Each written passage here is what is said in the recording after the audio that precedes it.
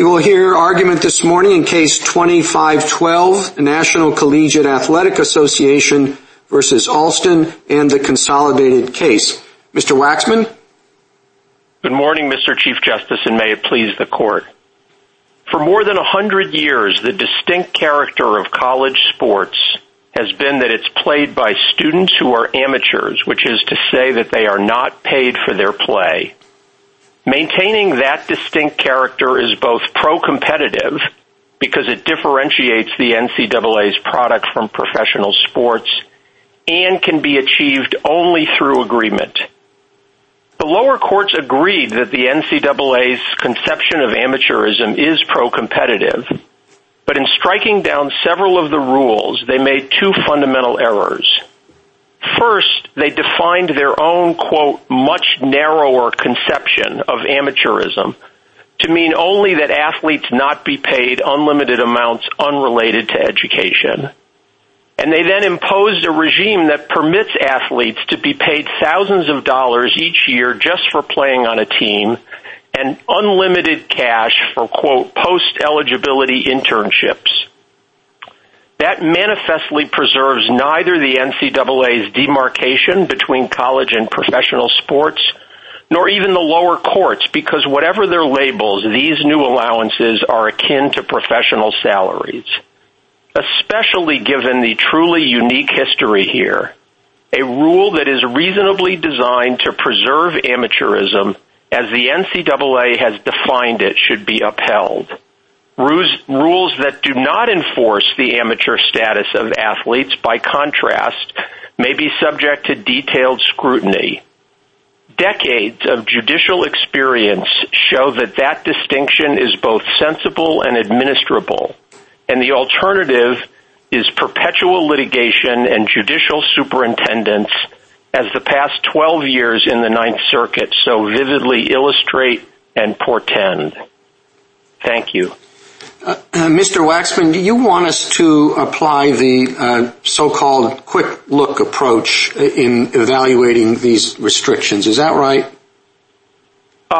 That's right in this sense. And let me just say, Mr. Chief Justice, first of all, look, we understand that there's been a trial here, and we are perfectly prepared to explain, as we've tried to in our briefs, why, notwithstanding the trial, reversal is required, and the antitrust laws do not permit the court to impose the decree that it did. But we think that in order to avoid the situation that we currently have, where we have endless line drawing and judicial supervision punctuated by requests for treble damages, it's important for the court to speak clearly here. And I will say that given that we have what the government acknowledges is a truly unique situation in which we have a product that is defined by the restraint on competition, it is perfectly appropriate and necessary for the court to examine in whatever detail is necessary whether the product that's produced really is pro-competitive. Well, but your friend on the other side says we've never used the quick look doctrine to uphold restrictions, only to strike them down. Well, look, quick look is a particular phrase. We haven't used it, but this court has made clear that the rule of reason represents a continuum of scrutiny. As the court explained in Cal Dental, the court needs to determine the inquiry meet for the circumstances. This court recognized the fact that in Section 6 of American Needle, that a form of quick look or abbreviated review may well be appropriate to uphold the very kind of rules that are at issue here. And more broadly, Mr. Chief Justice, in antitrust cases like Brook Group and Trinco, the court has adopted clear standards that a plaintiff must meet in order to overcome dismissal. And the rationale for the approach that we advocate is similar to what prompted the court in those other circumstances to impose such a deferential review. And I will say I think maybe, Mr. Waxman, the one limitation that is the most troublesome is, or lack of limitation, I guess, that schools can pay up to $50,000 for a $10 million insurance policy to protect student athletes for future earnings. Now, that sounds very much like pay for play. You're paying the insurance premium so that they will play at college and not in the pros. Doesn't that undermine the amateur status theory you have? Well, I'll say two things, Mr. Chief Justice. First of all, one can dispute whether one particular line or not is drawn in the right place. But the notion that this particular rule, and I'll explain its rationale in a minute, which allows... You'll explain it in less than a minute. I'll explain it in less than a minute. Loss of value insurance, which has been provided in a few instances by some schools administering their student activity fund, is a form of insurance against injury, just like disability insurance and extended medical insurance. It is a cost of participating in athletics that permits athletes who want to receive an education instead of pay for their play can continue to do so. Thank you, counsel. Justice Thomas? Thank you. Thank you, Mr. Chief Justice. Mr. Waxman, just a little bit, a matter of curiosity to me. You put a lot of weight on focus on amateurism. Is there a similar, and you look at the limitations of the benefits or pay to players, but is there a similar focus on the compensation to coaches to maintain that distinction between amateur coaches, coaches in the amateur ranks, as opposed to coaches in the pro ranks? Thank you, Justice Thomas. So the NCAA previously had a rule that limited the amount of compensation that coaches could receive. It was challenged in the 10th Circuit in a case called Law versus NCAA. The NCAA sought to defend that rule on the amateurism principle. And what the 10th Circuit said was, look, rules that are reasonably designed to protect the amateur status of student athletes should be upheld in the twinkling of an eye. But coaches are not student athletes. They are professionals, just like professors and presidents. And therefore, the court applied full rule of reason review and struck down the limitation on coaches. So the NCAA is no longer permitted under the antitrust laws from in any way restraining the salaries of coaches and other professionals. Well, it just strikes me as odd that the coaches' salaries have ballooned, and they're in the amateur ranks, as are the players. But be that as it may, in Board of Regents, at least as I read it, where the NCAA also defended its the amateurism interests, did we conduct a deferential quick look review? Well, Mr. Chief Justice, the amateurism rules that Thank the eligibility. By the way, I'm sorry, but I'm sure you would be terrific at that, Justice Thomas. Let me just say, there's no opening, Mr. Waxman. There's nothing more I can say that will not get me into trouble, so let me answer Justice Thomas's question. The rules that were challenged in Board of Regents were a particular restraint on the number of televised games that the NCAA would allow its teams to hold. And what the court said is, number one, because this is an industry in which agreement is necessary for the product to exist at all, we will apply the rule of reason. And we will apply a full rule of reason inquiry into the pro-competitive benefits of the television rule because they do not fit the mold of the core rules that define the product itself. That is the eligibility rules that require that contestants be students and amateurs. And it's from that both we and this court in Section 6 of American Needle derive the principle that when a rule on its face is shown to advance the principle of amateur athletic competition, it should be withheld in the so-called twinkling of an eye. Thank you. Justice Breyer? I have two questions, but the first one is, what is it precisely that you are complaining about in this court? From much of what has been argued, I thought it was the injunction part on pages 119A, 47A, and 208A. And the injunction and the Court of Appeals seem to say, NCAA, you cannot limit giving them musical instruments, computers, etc. And then they add the cost of post-eligibility internships, vocational schools. Does that mean like law school? And they have a couple other things. Is it that you just think these, you know what the latter things are? They're in your mind. Okay. That could be hundreds of thousands of dollars. I mean, law school is expensive. I don't know if it's a vocational school. But they could be. They could be very, very expensive. So that limit may come close to saying, NCAA, you can let these schools get away with murder in terms of what they give the athletes, and you have to. Or they might be some minor thing. But is that what you're attacking? Or you're attacking other things as well, or what? Justice Breyer, let me start with the general and proceed to the particular. Your first question is, what is it that you're complaining about? Yep. We think that antitrust courts lack the authority to redefine the central differentiating feature of the NCAA's pro-competitive product, particularly where the history and context show so plainly. I understand that. But I say it has to end up in something, so they're telling you to do something you don't want to do. What is that thing they're telling you?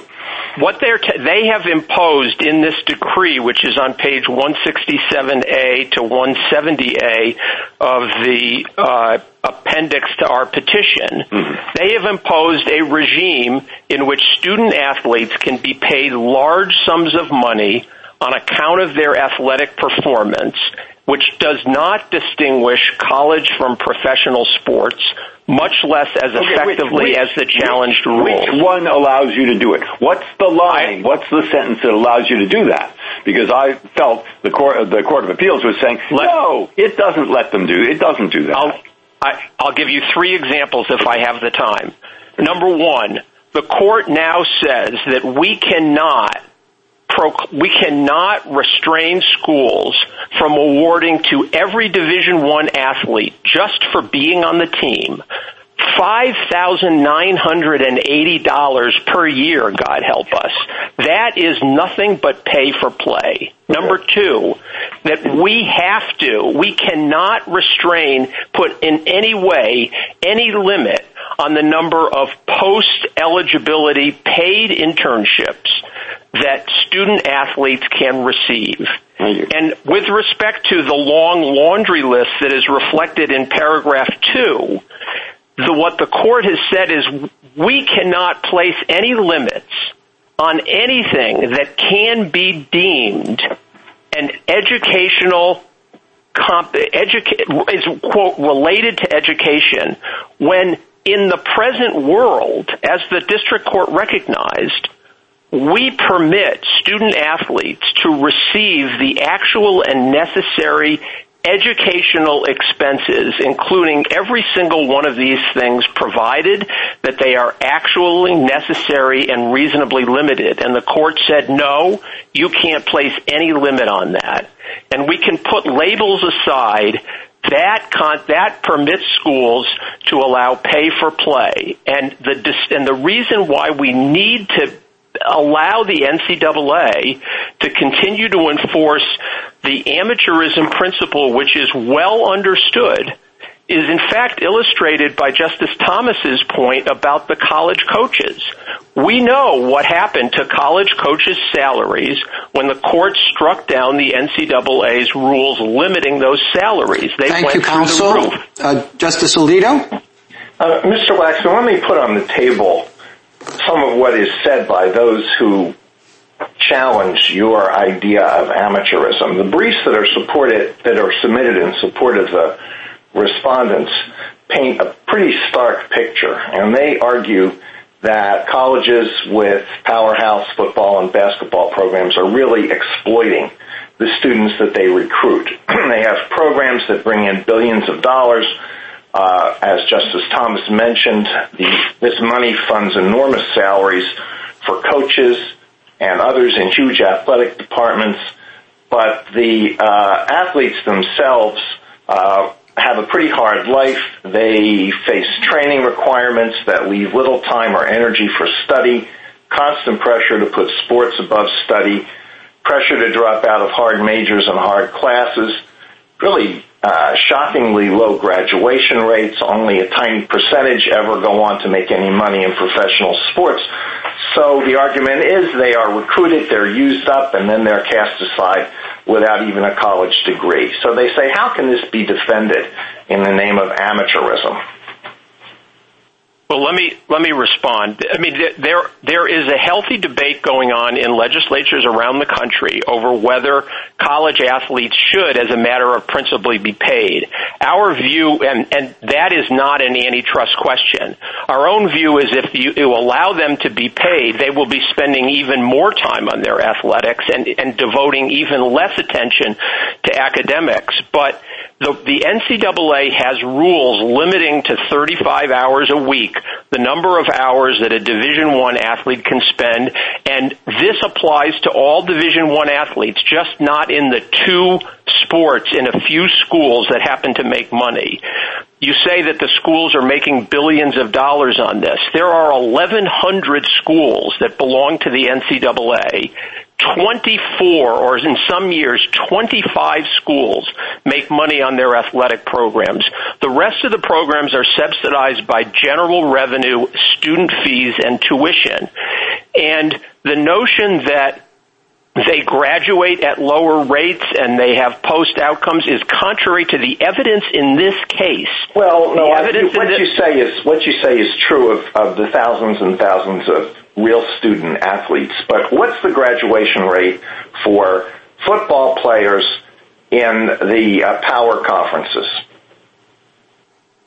You know, I can't cite you from memory the statistics. Professor Heckman, who was one of the witnesses at trial, testified, and all I can remember is that what he said, and there is support for this in independent studies in some of the amicus briefs supporting us, are that Division I athletes graduate at higher rates than students who are not athletes and have better outcomes following graduation. Yeah, the athletes and the crew and fencing, but for the powerhouse basketball and football programs, it's different. Let me squeeze in one more question, which goes to the heart of what I'm wrestling with. You say that what's distinctive about your product is that your players are not paid, and that was true 100 years ago.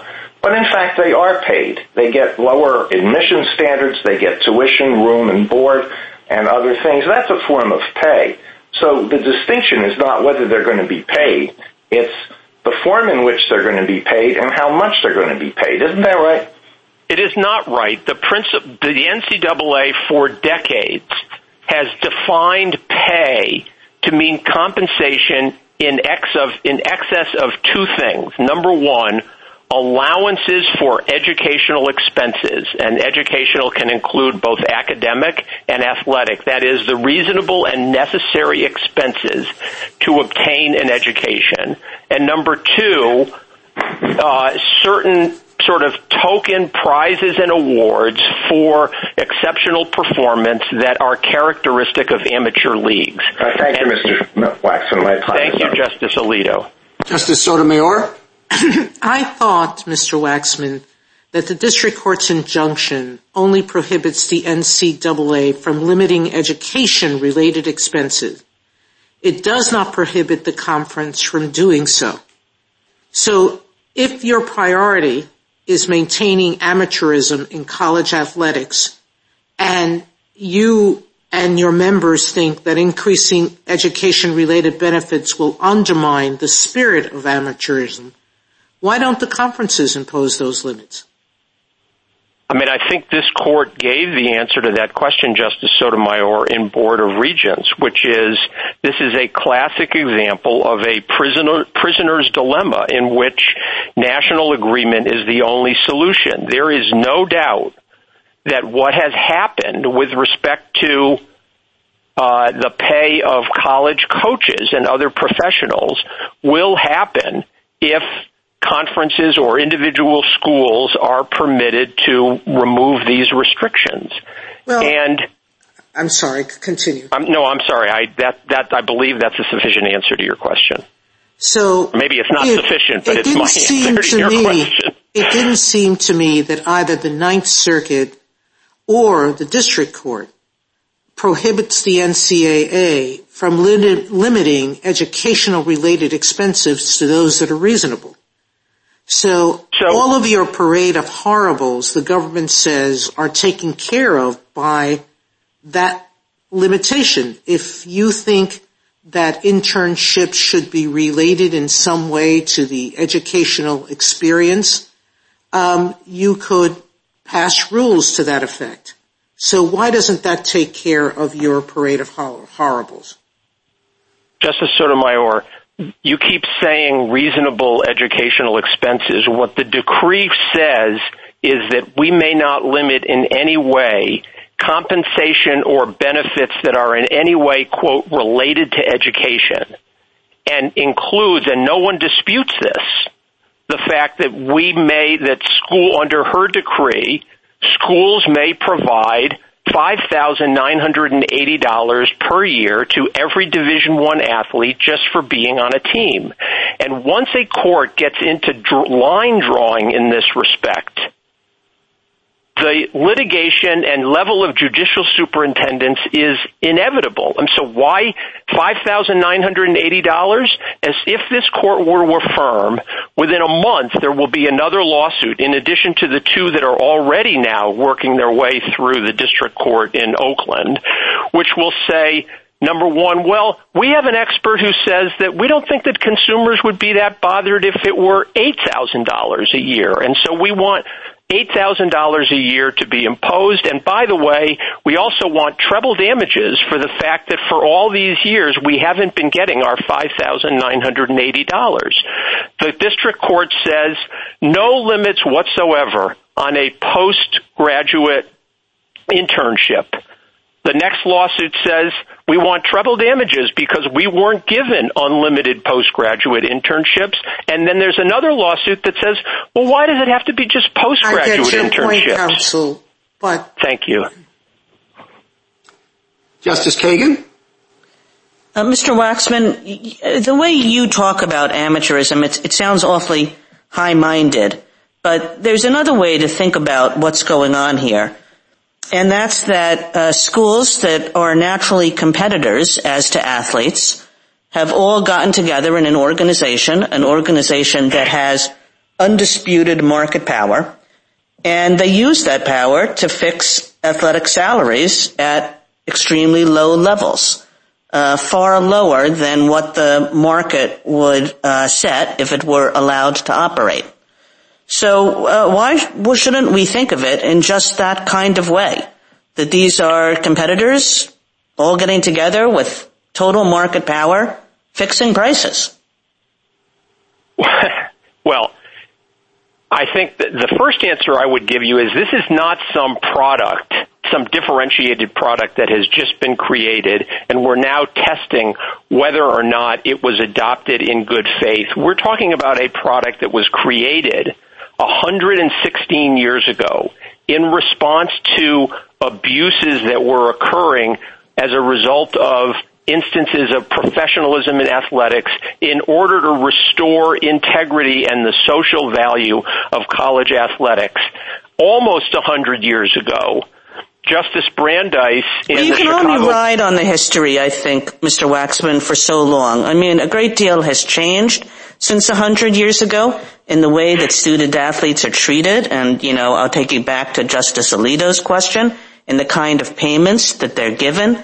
A great deal has changed even since Board of Regents, let alone 100 years ago. So I guess it doesn't move me all that much that there's a history to this. if what is going on now is that competitors as to labor are combining to fix prices. So look, the way that the rule of reason applies here, this court has said, because sports leagues produce a product that can't be produced without agreement. And this is, as your question points out. Well, for sure that's true about some things. I mean, sports leagues have to get together to figure out the rules of the game, how many people are going to be on the court at any one time.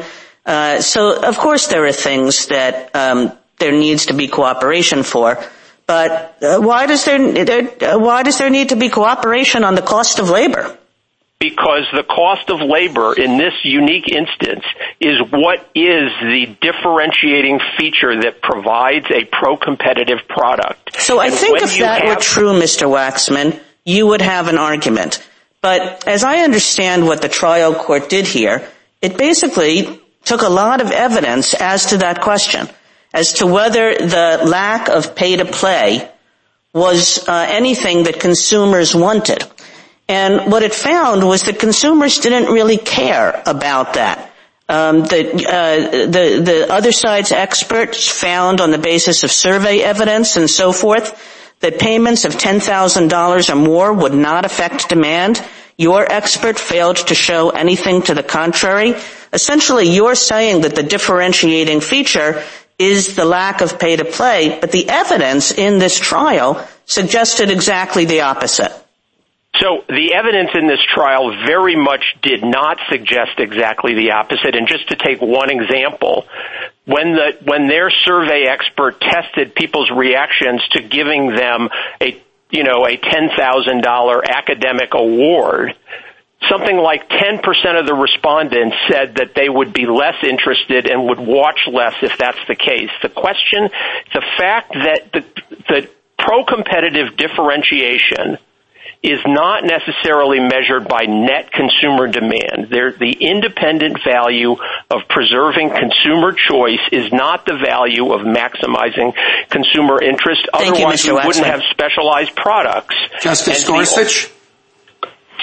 Mr. Waxman, it seems to me you start in a place that I can readily sign up to, which is that joint ventures often need to have agreements that would otherwise look anti-competitive, whether they're territorial allocations or price agreements, in order to create a product that wouldn't otherwise exist. And we usually give that a pretty quick look, maybe even a twinkling of the eye.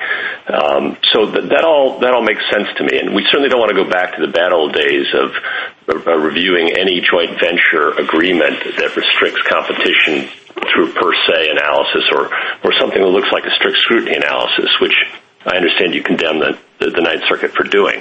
So I understand all of that. I think the trick comes, for me at least, sort of where Justice Kagan was alluding to, which is here the agreement that's really at the center of the case is an agreement among competitors to fix price with the labor market, where you have monopsony control. And that's unusual. The normal joint venture is in a competitive market. But here, the NCAA has monopsony control over labor price. There aren't other leagues in which that might compete with the NCAA that might allow payments, and you could test consumer demand that way. So why isn't the monopsony control over the labor market at least an appropriate basis for a more searching rule of reason analysis? Thank you, Justice Gorsuch. So let me be very clear. Given that this is the rare product that is defined by the restriction on compensation, we're not saying that it is not appropriate for a court to examine in whatever detail is necessary whether the product really is pro-competitive. But if it is, and in this case there is an agreement that the inquiry at step 2 is our product differentiating and pro-competitive, everyone agrees that the answer is yes. Once that is a given, where there is no plausible argument that the challenged rules aren't reasonably related to the amateur status of student athletes, which is the differentiating feature, we think that abbreviated review is all that's necessary. And that's a principle that the Fifth Circuit in McCormick, the Third Circuit in Smith, and the Seventh Circuit in Depth applied, and we think that was blessed by this court in American Needle and looking to and quoting the relevant language from Board of Regents. I guess I'm not sure I heard a direct response to my question. In that case, I apologize. No apologies. Let's just drill down a little bit further. I guess what I'm trying to ask you, and maybe I did so inartfully, is whether the fact that the NCAA has monopsony control over the labor market, it is the sole purchaser of the labor, does that make a difference in our rule, what would otherwise be a forgiving rule of reason analysis to a joint venture? I see. So it makes all the difference in the world for purposes of step one of the rule of reason, which is that as this case comes to this court, there's no dispute that the no pay for play rule imposes a significant restraint on a relevant antitrust market. Absolutely. Just as this case comes to this court, there is no dispute that those restraints have a substantial pro-competitive benefit. And so the inquiry, the question of what level of inquiry is appropriate in applying the rule of reason rests in this case on step three. Thank you. I hope that answered your question. Justice Kavanaugh. Thank you very much. My time's expired. Thank you, Chief Justice, and good morning, Mr. Waxman. I want to pick up from Justice Kagan and Justice Gorsuch and identify some issues of concern to me as I look at this. I start from the idea that the antitrust laws should not be a cover for exploitation of the student athletes. So that is a concern, of overarching concern here. I see your rhetoric and tradition and history argument as being very similar to the arguments that were made for exempting baseball from the antitrust laws, Flood v. Kuhn, federal baseball, and that exemption has not been replicated in other sports and other cases. And then in Regents, as Justice Kagan said, that really was from a different era. It was dicta. Not sure it was fully considered dicta. And in any event from a different era. So then we get to regular antitrust law, rule of reason, and I just want to drill down on your asserted pro-competitive justification and how you say the product is differentiated. It does seem, as Justice Kagan and Justice Gorsuch suggested, Justice Alito, the schools are conspiring with competitors, agreeing with competitors, I'll say that, to pay no salaries to the workers who are making the schools billions of dollars on the theory that consumers want the schools to pay their workers nothing. And that just seems entirely circular and even somewhat disturbing. And then, as Justice Kagan says, it's not even factually supported in the record in this case. It seems to blend back to the tradition argument, and all things circle back to this idea, well, it should just don't worry about it. College athletics is different, just like baseball. So those are the concerns I have initially. Interested in your response. Well, those are a lot of concerns. I hope I can remember them all and address them all. The notion that these amateurism rules were imposed or constitute a cover for exploitation of athletes is A, wrong, and B, not an antitrust issue. It may very well be a policy issue that policymakers like legislatures can address about whether they think the amateurism model that is, as the economists supporting us say, has produced perhaps the most pro-competitive product in American industrial history is worth it.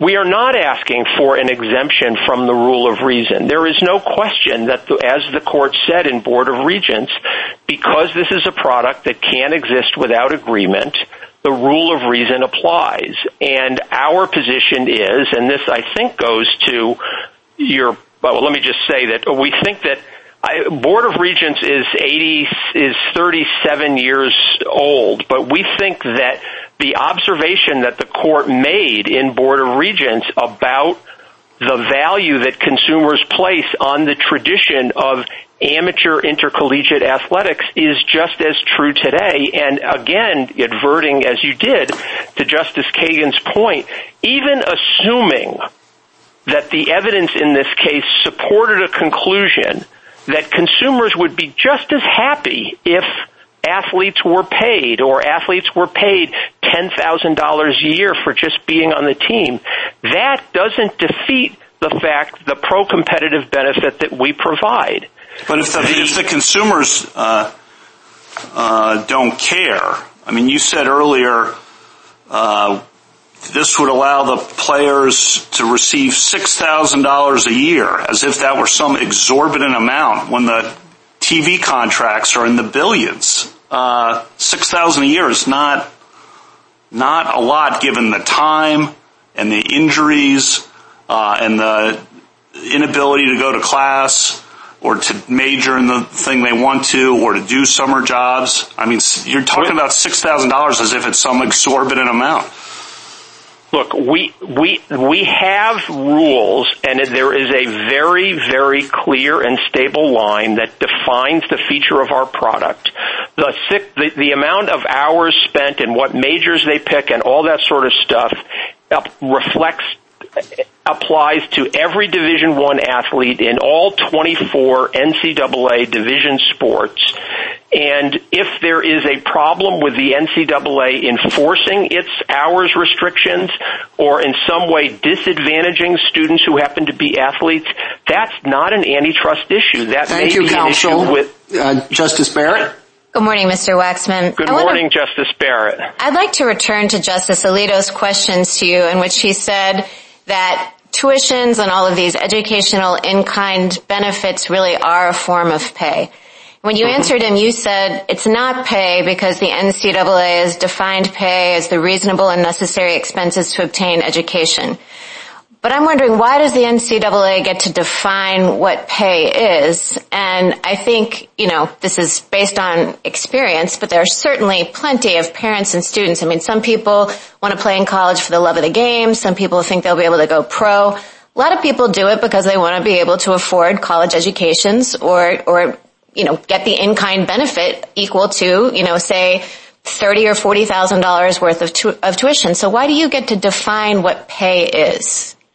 Well, I think the general principle, Justice Barrett, is, and I think this is simply received wisdom for antitrust law purposes, is producers get to define their product. They get to define the features of their product.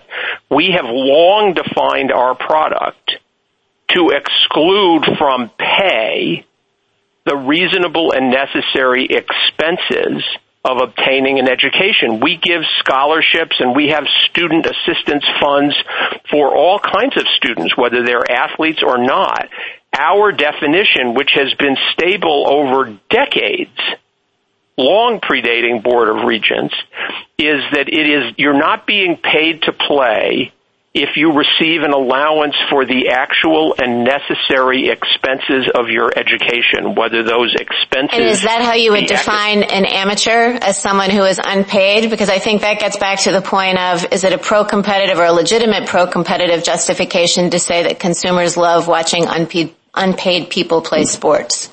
Yes, indeed. In fact, in Board of Regents, and in fact, even in the majority opinion in O'Bannon, the court said that the principle of amateurism is well understood, and it means in both cases, they said, you are not paid for play, but you may receive the expenses of obtaining an education. And in fact, in O'Bannon, the reason that the court struck down a since abandoned rule of the NCAA that prohibited schools from making athletic scholarships up to the full amount of the cost of attendance was that the Ninth Circuit said, well, even the NCAA admits that is not a rule that distinguishes amateurs from professionalism because the cost of attendance is the expense of an education. So yes, that is our line.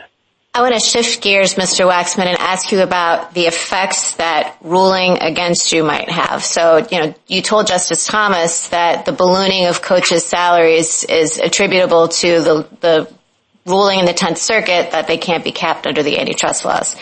So if we rule against you, what's the impact of the decision on Title IX and women's sports? Well, Title IX is an independent mandate, and the schools obviously have to adhere to the Title IX mandate. The evidence in the case showed that if schools were, in fact, required to make the kind of payments that the district judge imposed in her final decree, schools they have to come up with the money somewhere. The $6,000 a year amounts to $735 million per year that schools have to come up with, in addition to the retrospective treble damages awards. And the evidence was that schools would perforce reduce the number of, quote, non-revenue sports, men's and women's sports, thus reducing the advantages and offerings available to student athletes in those other sports. I think my point about what the consequences are is I think we can see in the Ninth Circuit what the consequences of allowing district judges to hear evidence in successive cases. Well, people don't care about this or people don't care about that, and so raise the line up. I'm sorry, Mr. Waxman, my time expired. Oh, I'm so sorry. A minute to wrap up, Mr. Waxman. Thank you, Mr. Chief Justice. For over 100 years, the NCAA has administered pro-competitive amateurism rules needing to account for multiple constituencies and changing circumstances, as the questions today illustrate. It offends the antitrust laws for a court to appoint itself as a superintendent to second-guess those judgments, blurring the distinction between college and professional sports, and facilitating successive lawsuits and treble damages award, all based on supposed evidence that an alternative regime of the court's devising wouldn't diminish net viewer interest. This is the one and only case in the history of the Sherman Act ever to strike down restraints that are what differentiates the product, and particularly in the unique circumstances here, it was manifest error to do so. Thank you. Thank you, counsel. Mr. Kessler. Good morning, Mr. Chief Justice, and may it please the court. The naked, horizontal monopsony restraints that the competing NCAA schools have adopted in these labor markets would be per se unlawful in any other context. But under Board of Regents and American Eagle, the need for the NCAA schools to cooperate leads to the conclusion that the rule of reason applies. The courts below recognize this, and as a result, petitioners had ample latitude to prove a pro-competitive justification for all their restraints. Petitioners' complaint is not a legal one, it's that they lost on the facts. But that is not a basis for appealing to this court. For 5 decades, the NCAA has argued that economic competition among its member schools would destroy consumer demand for college sports. In Board of Regents, it was competition for TV broadcasts. In the law case, it was competition not for all coaches, but for assistant coaches' salaries. In O'Bannon, it was name, image, and likenesses. Each time the court struck down the restraints under the rule of reason, and history has proven the courts were correct. Demand for college sports has continued to flourish. And by the way, this has never been stable. As recently as 2015, the NCAA said you couldn't provide even the most basic cost of attendance for the athletes. This case is more of the same. It is just the latest iteration of the repeatedly debunked claim that competition will destroy consumer demand for college sports and that the NCAA should have a judicially created antitrust exemption because of an imaginary revered tradition that they argue for. Mr. Kessler, the thing that concerns me about your approach that was adopted by the court below, the NCAA has a number of limitations that are designed to ensure that its product is amateur athletic competition. And you look at, and the district court looks at one rule, and let's say it's a limit of $2,000 for something, and you say, well, we can make that less restrictive. Let's make it $2,500. And that's fine, and that doesn't alter the public perception of what's going on. But then you go on to another rule and fiddle with that in the same way, and another one and another one. And it's like a game of Jenga. You've got this nice solid block that protects the sort of product the schools want to provide, and you pull out one log and then another, and everything's fine, then another and another, and all of a sudden the whole thing comes crashing down. What's your answer to that way of looking at it? I do not believe that is what the district court did here under the prevailing law. What the district court did is it tested factually whether the NCAA could prove a pro-competitive justification for all of its rules together and found that it failed. It then looked and said, can it justify some categories of its rules? And it found that it succeeded. Then at step 3, we had the burden to show it was patently and inexplicably stricter than necessary so that there were substantially less restrictive alternatives available. And the basic alternative the court imposed was not to micromanage.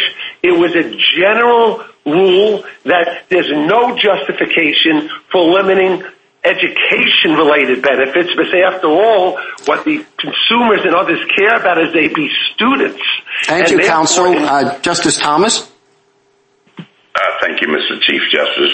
Briefly, Mr. Kessler, just following up on what you just said, what if you have a consumer survey that suggests tomorrow that the consumers think it's fine for amateur athletes to make $20,000 a year? Would we be back in court with litigation about that rather as opposed to the $6,000 a year? I do not believe that is correct for 2 reasons. First, the step 3 burden is to show that the rules are patently and inexplicably stricter than necessary, and that it has to be a substantially less restrictive alternative. That type of small versions are never going to pass that test. But more importantly, here, the court did not set this $5,980 limit. The NCAA did. What the court found is the NCAA allows those types of payments for athletes for performing on the field, pay for play. And since the NCAA did not see any damage to its product by allowing a star player to make that for winning a bowl game, for being an MVP. You know, I'm sorry to cut you off, Mr. Kessler, but that sounds fine for the upper level schools, whether it's, Alabama, Ohio State, and Nebraska, but it doesn't for the schools that have more modest circumstances. It would seem that they would begin to, the bigger schools would begin to cherry pick with the transfer portal the athletes from the lower schools simply because they're able to afford this income that you're talking about. So have you considered that as a problem in an environment where you're trying to maintain competitiveness and amateur status? So there's a reason, Your Honor, that the NCAA doesn't assert competitive balance as a defense in this case, and that's because Those schools don't compete now. Now Alabama pays its weight coaches $700,000 a year. None of those small schools can do that. They build palaces. What these competition restraints do is they divert the big schools' money to these other areas to compete, but it doesn't change the competition. And remember, this injunction doesn't require one school to pay anything. It simply says the NCAA can't prohibit it, but the conferences can. So, for example, the Patriot League doesn't even allow their schools to pay athletic scholarships. Conferences can adopt for the smaller schools. Justice Breyer? I think if we really have a case here, it's a tough case for me. And the reason it's so tough for me is because this is not an ordinary product. This is an effort to bring into the world something that's brought joy and all kinds of things to millions and millions of people, and it's only partly economic. Okay? So I worry a lot about judges getting into the business of deciding how amateur sports should be run. And I can think of ways around that. First, you could just say it's a different kind of product. This is what you would lose on this. Second, you could say that consumer demand is not at all the only criterion. You could have a purple widget joint venture, and you say nobody can make red widgets, and I'm sorry, they can't, even if consumers would just as much like red widgets, because it's a purple widget joint venture. Or you could say this is a rule of reason. Take into account other things. Take into account administrative problems in working out these rules for the NCAA, and the fact that nobody can work with 40,000 professors in schools and everybody thinking something different. You're going to obviously end up with something of a mess, and it's a tough problem for them. Now, having thought of 4 or 5 different ways by means of which you lose, I also think I'm very worried about my ways, because how do I do it? If I say these things, I might be also affecting the real economic joint venture like 4 technology companies. Now, I'm telling you my real thoughts, and I'd like to hear your and also Mr. Waxman's response. Your Honor, first I would say that I do believe under the rule of reason and the antitrust laws, the pro-competitive justification must be competition enhancing. That's what Board of Regents says. That's what the unanimous decision in American Needle says. That's what Professional Engineers says. Every case has said that, and the reason is if there's something special about the NCAA that deserves not to be subject to the antitrust laws, that's a congressional policy determination. It's not something this court has the ability to weigh against the competition mandate that's under the rule of reason. I would also say, Your Honor, we have looked at these claims from the NCAA over and over again that each loss was going to hurt college sports and destroy this revered tradition. It's never happened. Justice Alito? Do you think that the product that is produced by the top football and basketball schools has a distinctive characteristic? And if so, what is that characteristic? I think it is what the court found is that students play in the games, which is a distinction from professional sports. I think that's what all their witnesses in the NCAA testified to. That's what the survey evidence suggests. So I believe that is the distinction. And, of course, we're not challenging any restrictions or rules regarding that they have to be students. And, in fact, the education-related benefits here would help them to succeed as students. Do you think there's that the NCAA could put any limitation on educational benefits for which athletes could bargain? I think the injunction allows the NCAA, and this was alluded to set reasonable rules to define what the education benefits are and how they are related to education.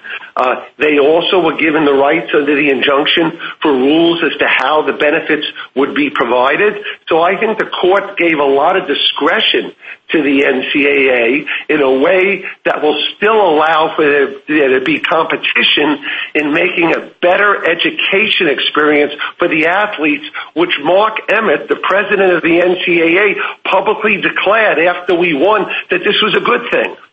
Do you think that what the district court allowed here and the Ninth Circuit sustained is the outer limit? Would the antitrust laws allow applicants, recruited athletes to bargain for, let's say, a guarantee not to lose a scholarship if they're injured, a guarantee of tuition, room and board for a certain number of years after eligibility so that they would be able to graduate, the provision of tuition, room and board for graduate studies? Is there a limit? So I believe what the antitrust laws do is prohibit the NCAA from having restrictions that can't be justified under the rule of reason. If they had a restriction, for example, that said colleges could not provide a 4-year or 5-year guarantee that their scholarship would stay in place, I believe that might not survive rule of reason scrutiny. But the antitrust laws don't compel schools to do anything. The idea is allow the markets to decide what schools have the choice to provide. Justice Sotomayor? Counsel, you declined to cross-petition the judgment below, correct? Yes. So for purposes of this court's review, you are not asking for any broader relief than that already provided by the district court, correct? That is correct, Your Honor. You're not asking us to address the issues that Justice Alito or others, including Justice Kavanaugh, have raised on whether or not there should be any limits, educational or not educational. You're happy with the injunction you got? We are not asking for broader relief than affirming the rulings below. All right. Number 2, generally speaking, antitrust courts do not get into the business of price administration. Why are the limits of the injunction below of academic achievement awards at a fixed price of $5,980, not a de facto price setting? So the entity who set that price was the NCAA. What the court simply said is that whatever the NCAA rules allow to give to athletes now in a pay-for-play, if you win a bowl game, if you're the MVP, if you have some other achievement, they allow you to get $5,980. The court said, then you can't, NCAA, use your monopsony power in a labor market to prevent the schools and conferences from giving as much, not more, as much as they already allow. So this is not judicial price fixing. This is just taking the NCAA's determinations and saying you can't justify a restraint on education achievement. And I also would note it's not just for being on a team.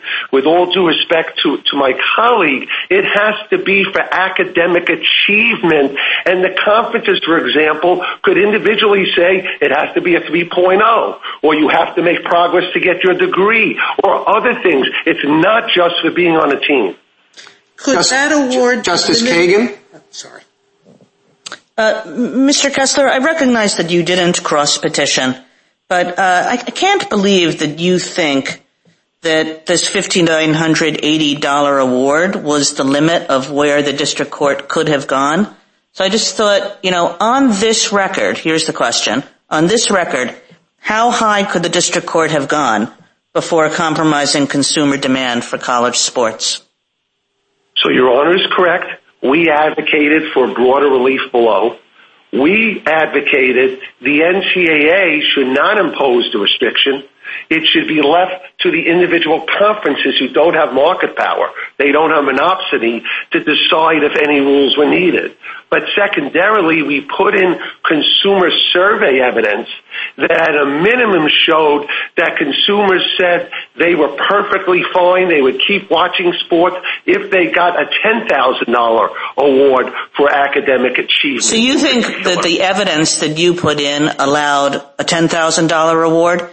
Absolutely, Your Honor. Did it allow more than that, or would you say that was all the evidence indicated? If I had said 15,000, does the evidence support going up to 15,000?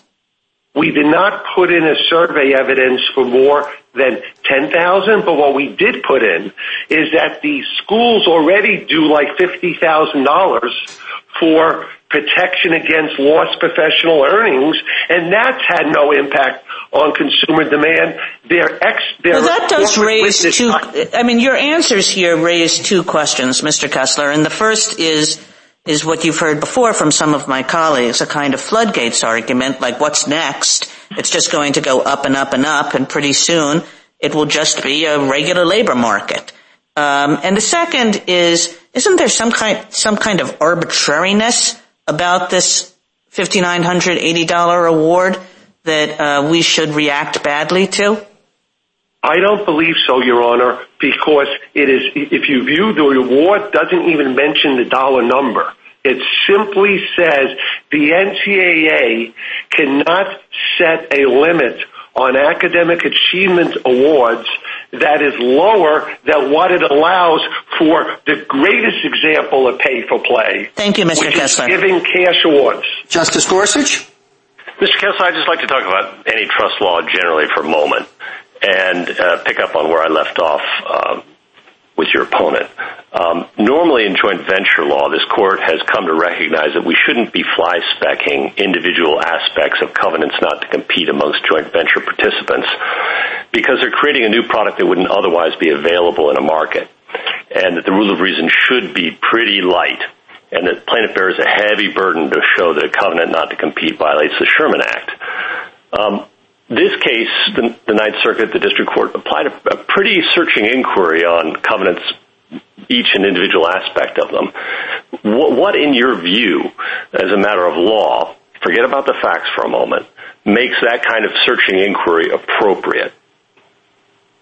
So I believe, Your Honor, that the court has been very consistent in every joint venture case, whether it is American Needle, or whether it is Dogger, or whether it is broadcast music, that the remedy for joint ventures is the traditional rule of reason, even when they're doing things that would otherwise be subject to per se rules or quick look rules or something like that. And the rule of reason, we have found, can accommodate that. That's been 100 years of jurisprudence. Let me just stop you there. Does it have something to do with the fact that this product market, there's only one, and that the NCAA has monopoly control over the labor market? We call monopsony control. You've referred to it a few times. What role does that play or influence should it have in how we view the rule of reason's application in this circumstance?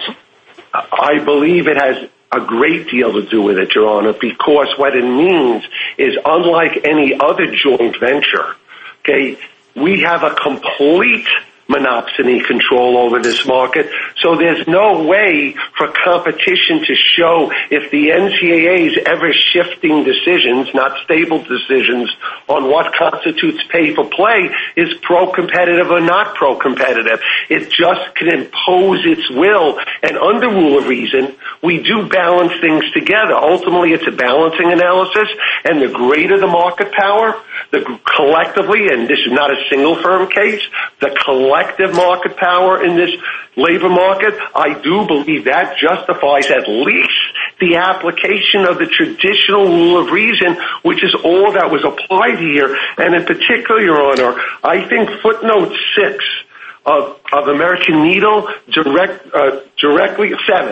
footnote 7 of American Needle directly addresses this, where the NFL said, well, we have to define our product as NFL football. And the court said, of course you have to define your product as NFL football, but that doesn't entitle you not to be subject to the normal rule of reason. Thank you, counsel. Justice Kavanaugh?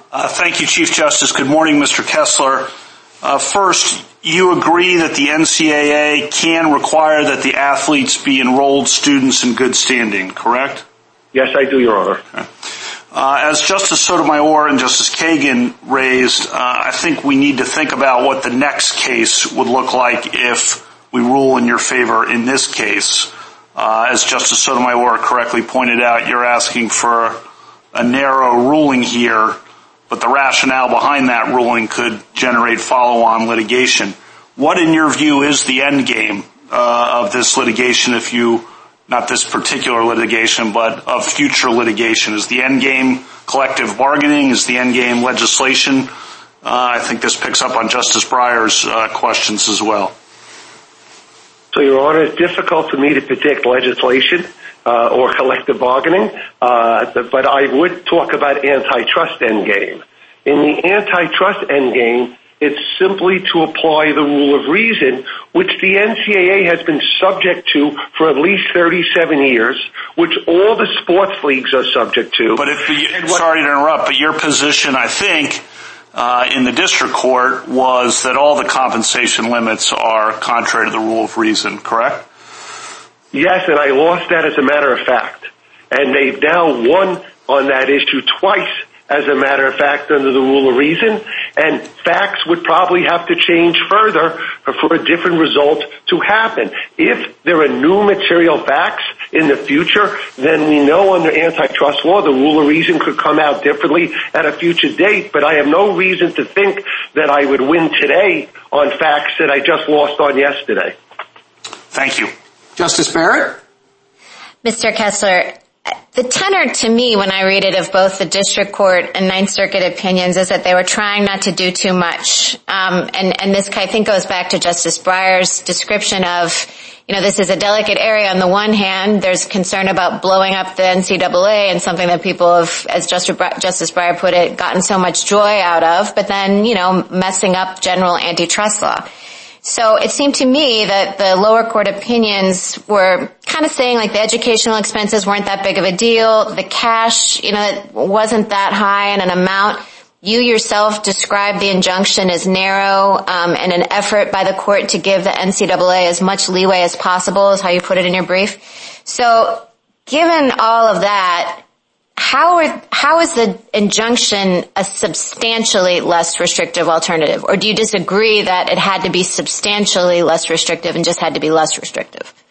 Well, I believe it was substantially less restrictive, Your Honor, because it allowed the NCAA to continue to impose all of its restraints on compensation not related to education.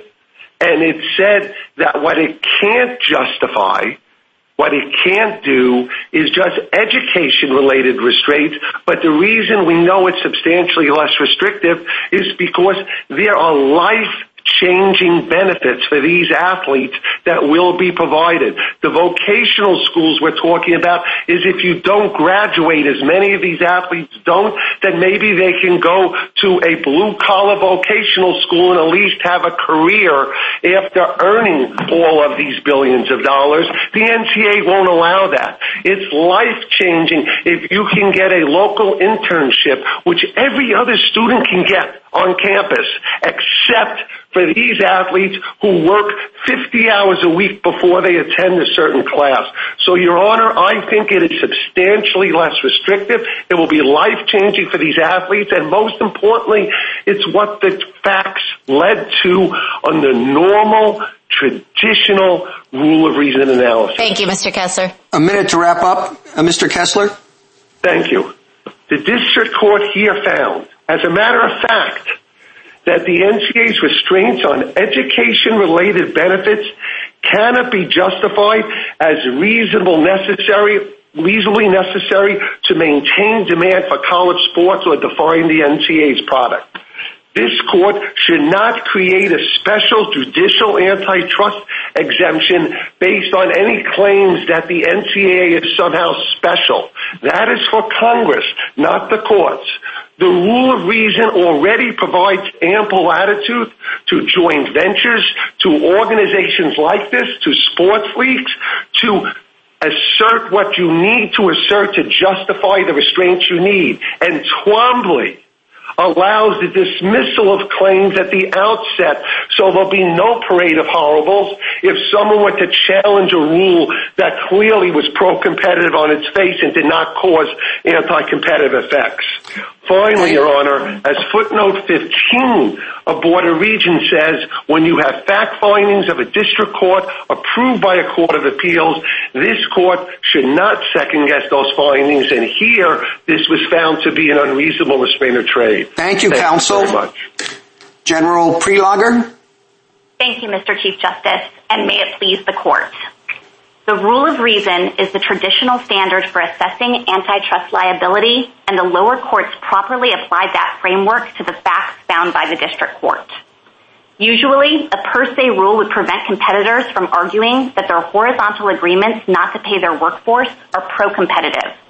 But the lower courts here, following Board of Regents, correctly gave the NCAA the opportunity to show that its compensation rules fuel consumer interest in college sports as a distinct product. And the courts ultimately upheld most of the challenged restrictions under the rule of reason. Petitioners now seek to avoid that analysis altogether. They ask this court to uphold the restraints on educational benefits only under what they call a quick look or deferential review. But this court has never upheld restraints that have severe anti-competitive effects without traditional rule of reason analysis, and this case involving horizontal price fixing in the market for student-athlete labor, where the NCAA has monopsony power, would not be the place to start. Thank you, counsel, or thank you, General. You frequently emphasize that the restrictions imposed by the court below were modest ones, but I don't think the principle was. And when you go through, as I was mentioning to your friend, there'll be a wide number of rules that are subject to challenge, if not in this litigation and subsequent cases. And the effect, it seems to me, is to substitute the court's view for the business judgment of the people responsible for a joint venture that we have upheld as pro-competitive. And I just don't know if the judge is the best person to assess the competitive effect of the rules or the people managing the joint venture. Do you have any thoughts about that? So I think, Mr. Chief Justice, that the legal standards themselves guard against having courts come in and micromanage the rules of the NCAA. And there are really two aspects to that.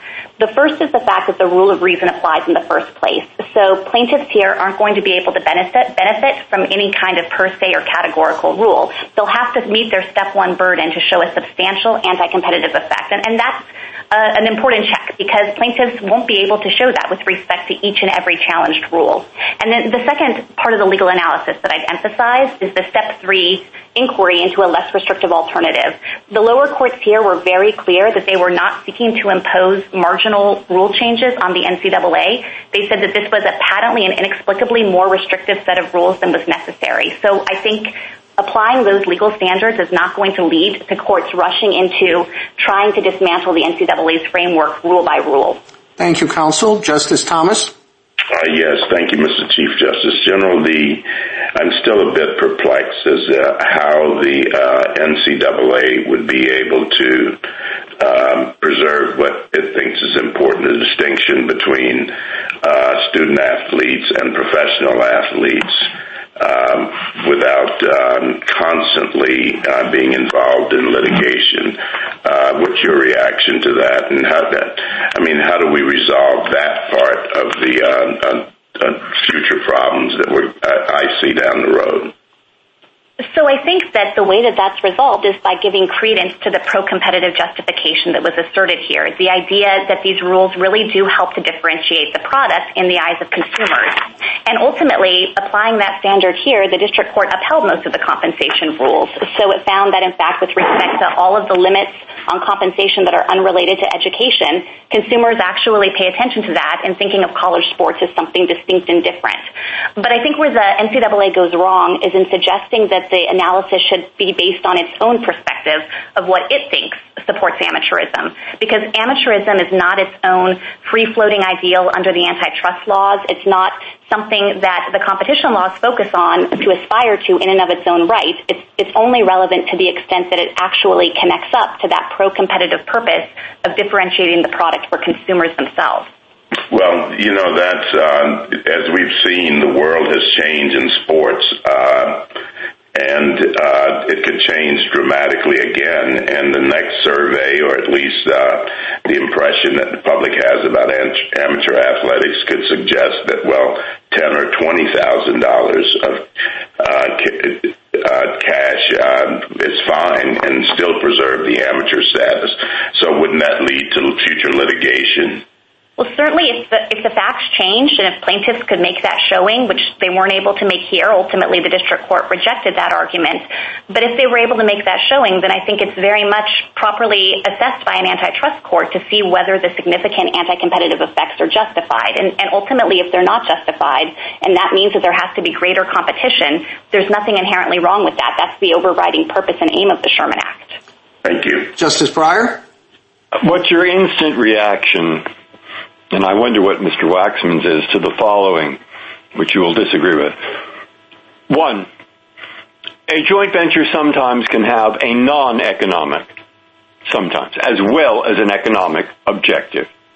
2, the word reason means reason. And when you consider whether a rule is unreasonable because there is a less restrictive alternative, take into account that non-economic reason, the impossibility of measuring everything against consumer demand or the undesirability where there is that non-economic reason, the difficulty of measuring each mini-rule against something called consumer demand, and for the difficulty of administering a system that has thousands of members. Okay? Now, suppose I were to write that. What would be your instant reaction of why that's totally wrong? The reason I think that would be wrong, Justice Breyer, is because this court has said over and over again that those kinds of non-economic interests are not cognizable under the antitrust laws. That courts shouldn't be in the business of trying to evaluate whether there are other socially important ideals to be promoted or other things to consider that don't go to effects on competition. That's obviously something Congress could consider. If there are special rules that are needed in this context to take account of those kinds of non-economic interests, then Congress is well positioned to assess it and draw the right lines.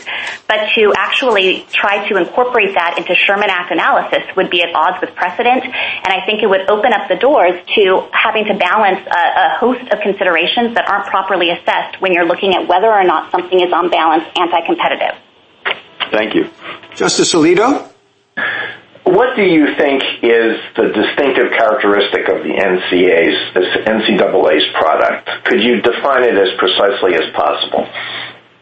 So I think that based on the district court's factual findings here, the things that the court said defined the product were principally the fact that the students are bona fide students at the school, and also that they're not paid to play in the form of receiving compensation that's unrelated to education. I don't think it has a fixed definition, Justice Alito. I think that it's going to turn on this actual factual inquiry into what consumers think about when they're differentiating college sports from professional sports. But at least based on the evidence that the district court received, those were the factual findings it reached. Does your analysis of this case depend on the NCAA's having monopsony power? I think it is a critical fact here for a couple of different reasons. And the principal one is that it shows the severe anti-competitive effects that were observed at step one of the rule of reason. That is ordinarily, in the typical antitrust case, a burden that plaintiffs sometimes can't meet. But here it was essentially undisputed. The district court found at summary judgment that petitioners weren't meaningfully disputing that these restrictions have enormous consequences in the market for student-athlete labor. And I think that actually shows why the rule that petitioners are asking for, this idea of quick-look review, would be so anomalous given the nature of these restraints and the severe anti-competitive effects that they produce. Let me give you this example. There are a lot of old-time sports fans who are turned off by the enormous salaries that are earned by professional athletes. So suppose a group says, we want to take advantage of this unmet demand. We're going to organize a new professional league, but we are going to cap the salaries of all of our players at 1955 levels corrected for inflation. Would that get a quick look? Would it be analyzed under the rule of reason? Would it be per se a violation of the Sherman Act? So I think the rule of reason would properly apply to that hypothetical, but there would be a serious first question about market power and whether that kind of league that organizes to try to create a distinct product is actually exercising the kind of power that can produce the substantial anti-competitive effect that satisfies the burden at step one. Thank you. Justice Sotomayor? I'm not sure that you have given me comfort on some of the questions that that the Chief Justice asked, which is, how do we know that we're not just destroying the game as it exists?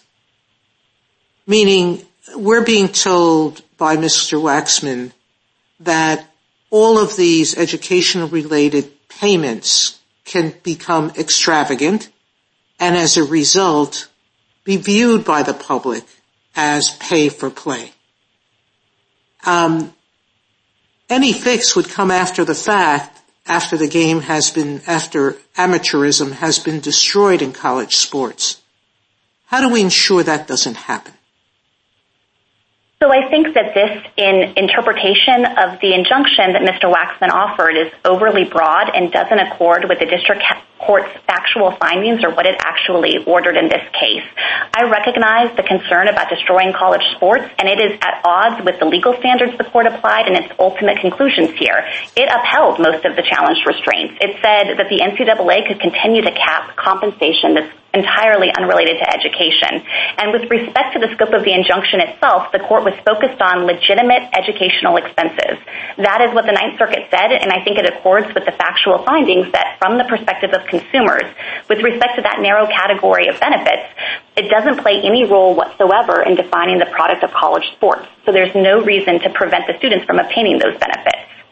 What position do you take with respect to that $5,980 limitation on educational expenses?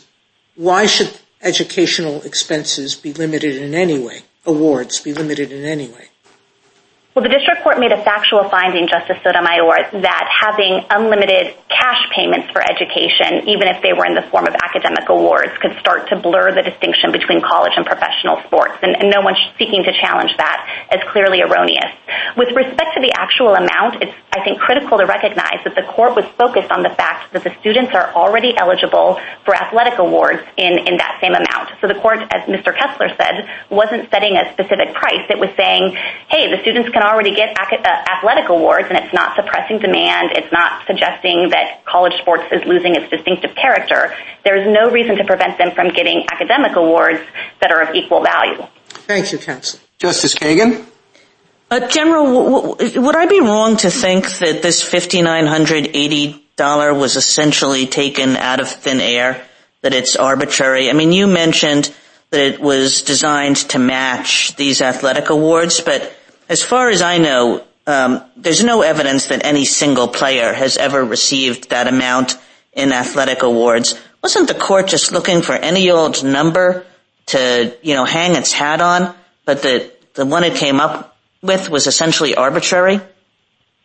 I don't think it's right to characterize it as arbitrary, and I think the key here is to recognize that this is just making the students eligible for awards of up to that amount, and there's no suggestion in the district court's injunction that every student automatically can receive one of these awards just for playing on a team. That's the gloss that Mr. Waxman attempted to put on it, but there's nothing in the injunction that prevents the NCAA from enforcing criteria, for example, on whether there should be actual benchmarks, certain GPAs, to make sure that these awards actually reward academic achievement and aren't used as disguised pay-for-play payments. So I think that it's well-grounded in the factual findings, and importantly, no one's seeking to challenge those here. It doesn't show that there's any problem with the legal analysis that the court applied. I asked Mr. Kessler this same question. I'll ask you, do you think on this record the district court could have gone further?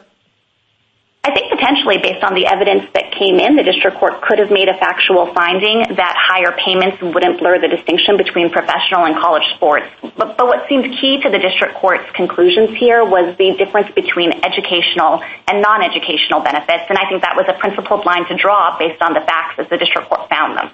Thank you, General. Justice Gorsuch?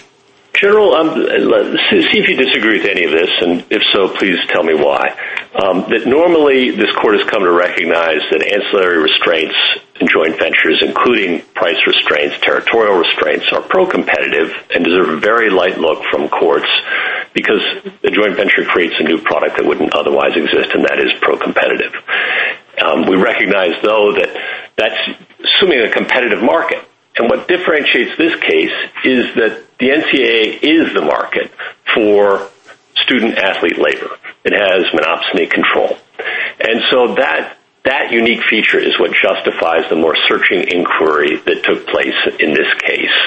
And that it might be a very different case if there were multiple leagues or here conferences that had restrictions on price that are paid to student-athletes, and that some conferences without market power, for example, might be able to do that fully compliant with the antitrust laws. It's just that you can't set one rule for the whole market. I think I agree with almost everything you said, Justice Gorsuch, with one small modification, which is that I don't think it's quite accurate to say that joint ventures get a light look. But I think what normally happens is that a plaintiff seeking to challenge a joint venture under the rule of reason might not be able to show the kind of market power that demonstrates that there's a substantial anti-competitive effect. So I think that keys into exactly what you identified, which is that the monopsony power here that the NCAA exercises for the entire market for student-athlete labor is part of what triggers the significant anti-competitive effects that were essentially undisputed below. And it would be very different if there were a more competitive market, and that it would be a very different case if, for example, one individual or a number of individual conferences had restrictions like this. It's just that it impacts the whole of the market.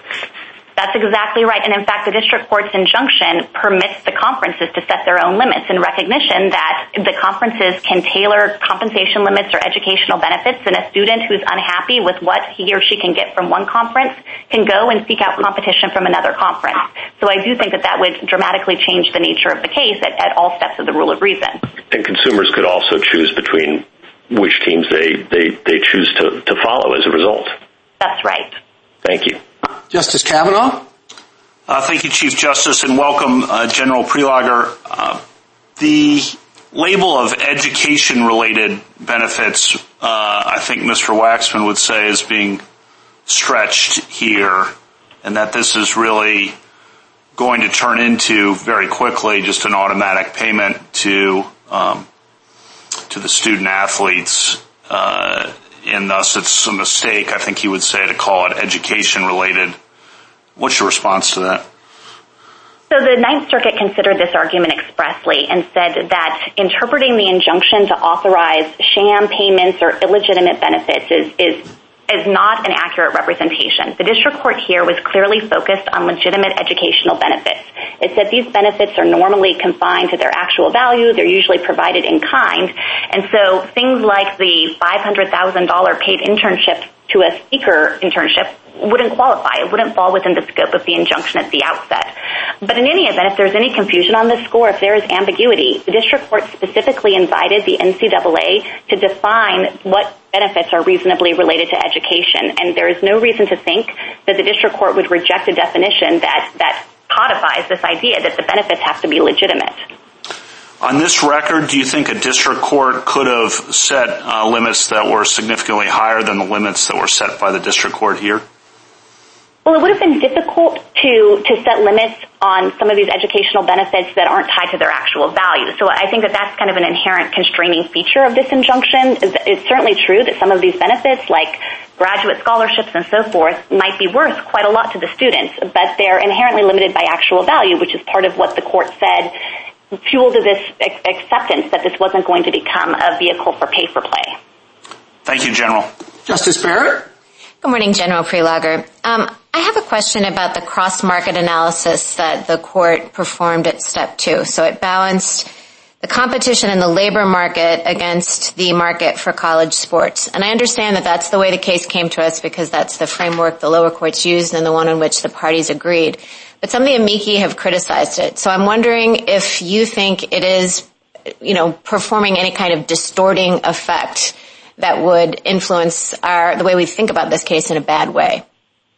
So this issue of cross-market balancing raises complex questions under the antitrust laws, and ultimately, as you've identified, Justice Barrett, the parties haven't briefed it, the lower courts didn't consider it, and we think that the court should take the market definitions as a given here and not try to more broadly consider when and under what circumstances cross-market balancing can be considered.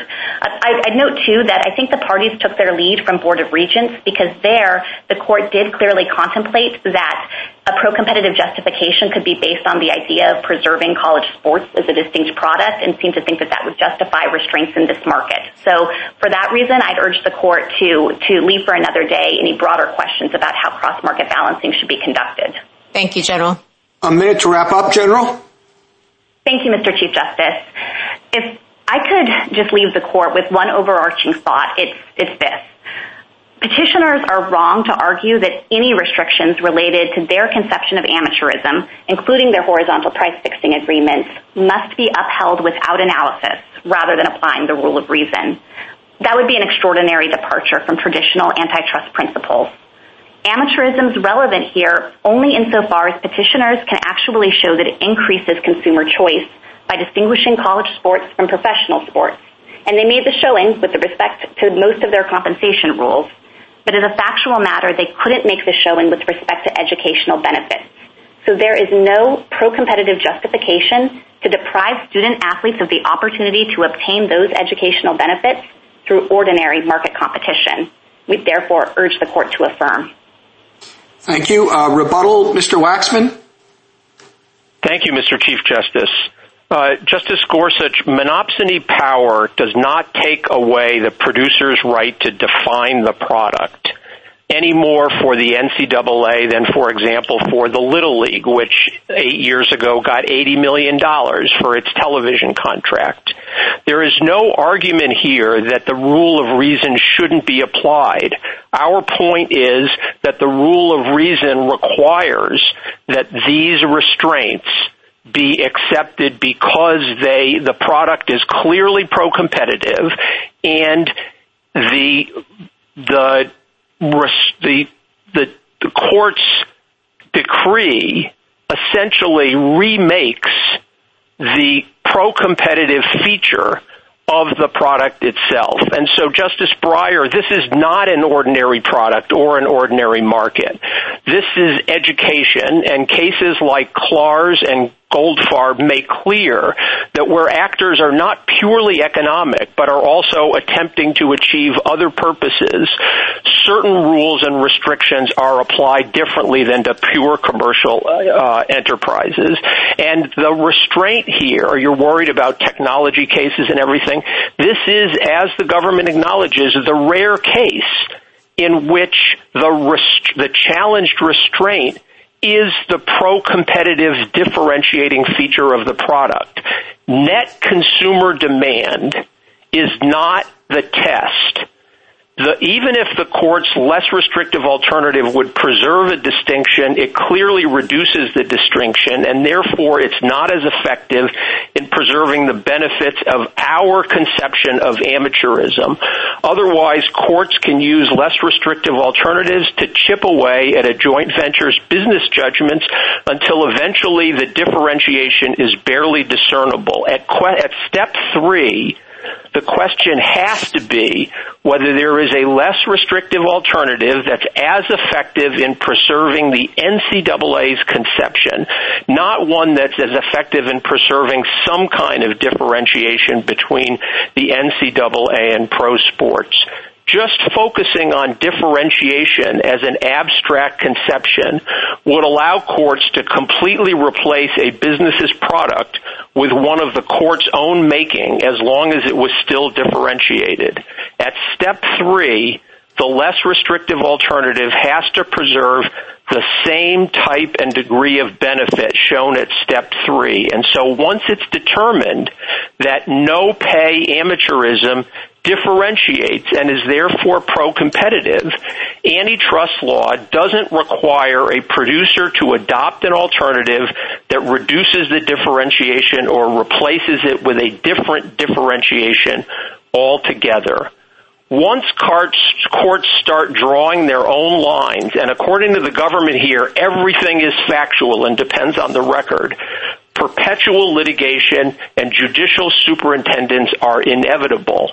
Just the $5,980 that has so captured the court's imagination this morning required months of post-trial litigation in front of this judicial superintendent just to figure out what that number is for the time being. Thank you. Thank you, counsel. The case is submitted.